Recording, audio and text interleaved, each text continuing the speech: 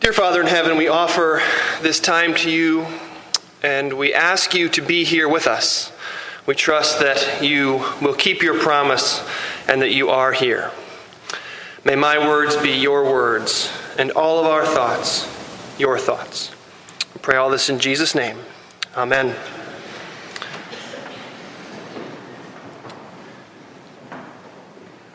This is a reading from the Gospel according to Matthew, beginning in the 25th chapter and the first verse. Then Jesus said to them, "The kingdom of heaven will be like 10 bridesmaids who took their lamps and went to meet the bridegroom. 5 of them were foolish, and 5 were wise. For when the foolish took their lamps, they took no oil with them. But the wise took flasks of oil with their lamps. As the bridegroom was delayed, they all became drowsy and slept. But at midnight there was a cry, 'Here is the bridegroom, come out to meet him.' Then all those bridesmaids rose and trimmed their lamps. And the foolish said to the wise, 'Give us some of your oil, for our lamps are going out.' But the wise answered, saying, 'Since there will not be enough for us and for you, go rather to the dealers and buy for yourselves.' And while they were going to buy, the bridegroom came, and those who were ready went in with him to the marriage feast, and the door was shut. Afterward, the other bridesmaids came also, saying, 'Lord, Lord, open to us.' But he answered, 'Truly I say to you, I do not know you. Watch therefore, for you know neither the day nor the hour.'" The Gospel of the Lord. I chose for our reading this afternoon a parable of Jesus that simply cannot mean what it appears to mean. Seems to be a simple enough story, right? It's about bridesmaids who aren't prepared and who are therefore denied entry into the wedding feast. The groom says to them as they knock, imploring to be allowed into the party, "Truly, I tell you, I do not know you." And then we get Jesus' admonishing words, "Keep awake, therefore, for you know neither the day nor the hour." I always think it's funny to say the gospel of the Lord after a reading like this. It's like, yay, the good news. You know neither the day nor the hour. Keep awake, the gospel of the Lord. At first glance, this parable just seems to be a plug for the Boy Scouts, right? Be prepared. I was myself a Boy Scout for a while until I realized that none of the cool kids were in the Boy Scouts. And as soon as I figured out it wasn't cool to be in the Boy Scouts, I quit immediately to try to jumpstart my social life. It turned out, of course, that my social problems weren't the Boy Scouts' fault. It had more to do with the glasses and the braces and the paralyzing fear of talking to pretty much anybody. But this should be the official Boy Scout parable, right? Don't be foolish. Be prepared. And we can Christianize this very easily, right? Christians talking about being prepared too. And when a Christian says be prepared, he or she usually means something like be good, right? Get your affairs in order. Get your life in order so that when Jesus comes back, you're ready. As James Brown says in the Blues Brothers, "Don't be lost when the time comes, for the day of the Lord cometh as a thief in the night." Get ready. Be prepared. Fix yourself so that when Jesus arrives, he will look at you and be pleased to invite you into his party. And this kind of story appeals to us. It makes sense. The bridesmaids who are prepared get rewarded, and the bridesmaids who are unprepared get punished. Boom. Simple. Moral of the story, be prepared. Translated into Christianese, stay on the path that God has chosen for you. Are you this noon on that path? I can hear my Christian friends saying it now. How is your walk with Christ going? Are you on the path that God has prepared for you? Are you a wise bridesmaid? Are you going to be ready to welcome Christ should he return? Or are you a foolish bridesmaid, about to get caught out as unprepared, unrighteous, unworthy? Are you risking being left out of the party for all eternity? And that's why this passage rubs us the wrong way, why it simply cannot mean what it appears to clearly mean. It seems to be endorsing good Christians and denouncing everyone else. You know, the bridesmaids who thought ahead, who thought to bring extra oil, are the wise ones. They get into the party, and you know who they are. They're in your life too. They're the children who remember to call their parents on their anniversary. They're the woman in your Bible study who always asks the deep questions. The siblings who have successful and mutually supportive relationships with one another. The man who says that he needs to pray about an important decision in his life and actually seems to mean it. The parents who seem to be able to balance the needs of their children and their need to have a well-rounded social life. You know, the people we all hate. We hate these people, the people who seem to have it all together, because they are making it obvious how untogether we have it. Their goodness only serves to highlight our badness. And annoyingly, this parable seems to be on the side of the hated good Christians. It's on the side of the goody two-shoes kids who seem to have great relationships with their parents and their siblings, the ones who get voted class president. It's on the side of the people who seem to be really good at their jobs and seem to live a relatively stress-free life. It's on the side of the Bible readers, on the side of the quiet time havers, and on the side of the prayer warriors. They get into the party. But it can't be. Because what about me? What about us foolish bridesmaids? Well, I have good news for you this afternoon. And the good news is that we are reading this parable all wrong. We assume that this parable is about getting Christians to ask themselves, how can I make sure that I always have enough oil? But the parable is really about a different question altogether.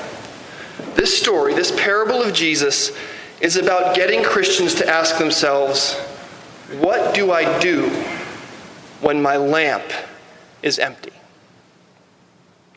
The action of the parable really kicks off when the bridegroom starts to return, right? The wise bridesmaids start to get everything ready, and the foolish bridesmaids run out to the market to try to get some oil. Let's say, just for the sake of argument, and stay with me here, I'm about to get theologically fringe. Let's say that this story is really about you and Jesus. If somebody came running into this church right now and announced that Jesus was coming back, that there was a hole in the sky, and that he was on his way right now, and you actually found that you believed that, how would you feel about it? Would you feel like a wise bridesmaid or a foolish one? Well, speak for yourself, but I would be freaking out. The thoughts that would run through my mind would not be thoughts of joy at the coming of my Savior, but thoughts of panic at my unpreparedness. Not now, Lord, I would say. Oh no! I haven't had time to reconcile that broken relationship. Not now. I'm still a failure at the office and a poor provider for my family. Not now. Can I have some more time to memorize the Psalms? Just a few more minutes. It's like Tennessee Ernie Ford says, you load 16 tons, and what do you get? Another day older and deeper in debt. St. Peter, don't you call me, because I can't go. I owe my soul to the company store. Jesus, don't come back now. I still owe my soul to the company store. I still have so much fixing that I need to do.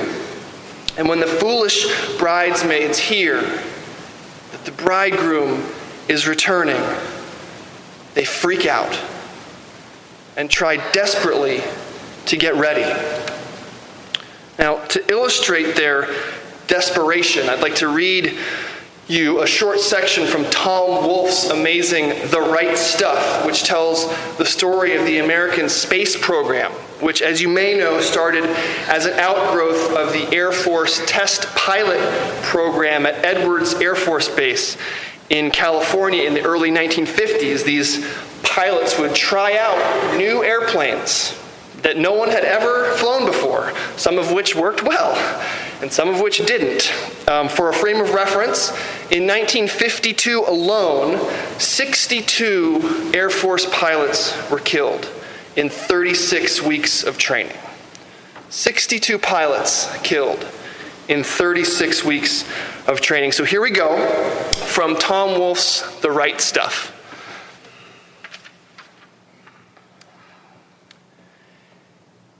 In those airplanes, which were like chimneys with little razor blade wings on them, you had to be afraid to panic.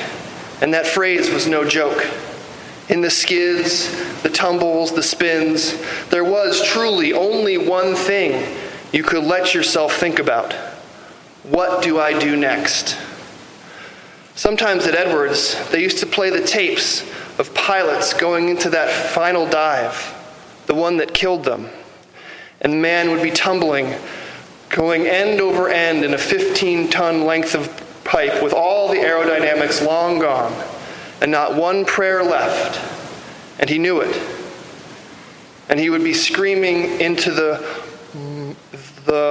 microphone, but not for Mother or for God or the nameless spirit of Ahor, but for one last hopeless crumb of information. I've tried A, I've tried B, I've tried C, I've tried D. Tell me what else I can try. And then that truly spooky click on the machine. What do I do next? And everybody around the table would look at one another and nod ever so slightly. And the unspoken message was, too bad. There was a man with the right stuff. This is the foolish bridesmaids. And this is us. I've tried A, I've tried B, I've tried C, I've tried D. Tell me what else I can try. Tell me where I can find some oil. Tell me how I can fix my life. What else can I do to become the kind of person who is worthy of entry into the wedding feast? And just like those early test pilots at Edwards Air Force Base, we're screaming into the microphone right up until we plow into the ground. We miss the bridegroom's coming completely because we have our heads buried in the control panel trying to save ourselves. Now, the other pilots thought it was a sign of the right stuff that the dying pilot never cried out for Mother or for God. But make no mistake, that's the wrong stuff. That kind of stuff only ever ends with a smoking crater in the ground. Self-salvation projects always end in death. That's the bad news.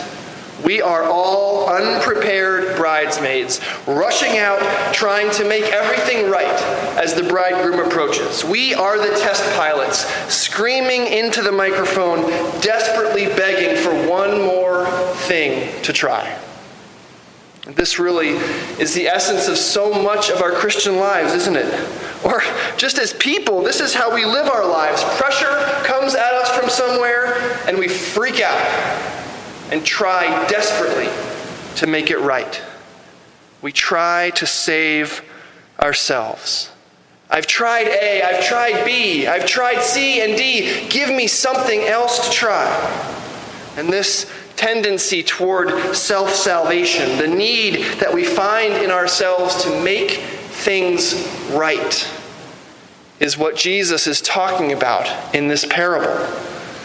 It's not really about the forethought of the wise bridesmaids, or even about the more laissez-faire attitude of the foolish ones. It's really about how we act when we get caught out, when our unpreparedness is discovered, when the moment comes and we're not ready. When that test pilot is plummeting back to Earth, he shouldn't be calling out to ground control. He should be calling out to God. What if, when the bridegroom arrived, the bridesmaids had simply said, "Master, we love you, and we waited for you. We're unprepared, we're foolish, and we're sorry." This bridegroom, our bridegroom, Jesus Christ the righteous, has a ready answer for foolish bridesmaids like that. He said it to the thief on the cross, and it is the good news. "Truly I tell you, today you will be with me in paradise." Or in other words, I forgive you. I love you. Come inside to the party. So instead of crying out, "I've tried A, I've tried B, I've tried C and D, tell me what else I can try," we cry out, "Jesus, remember me when you come into your kingdom." But when the bridegroom arrives, the foolish bridesmaids aren't even there. This is their true foolishness.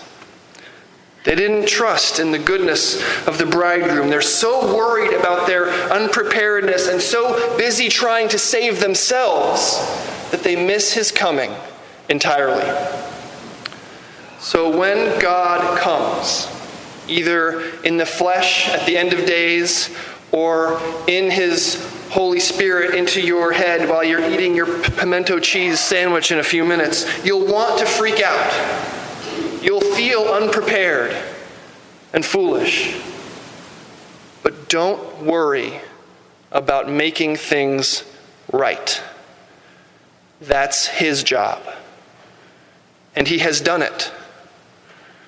Just say, "I am a foolish bridesmaid," and do nothing. He'll say what he always says, what he said on the cross 2,000 years ago, and what he said before the foundation of the world, and what he says to you right now. It is finished. Today, you are with me in paradise. Amen.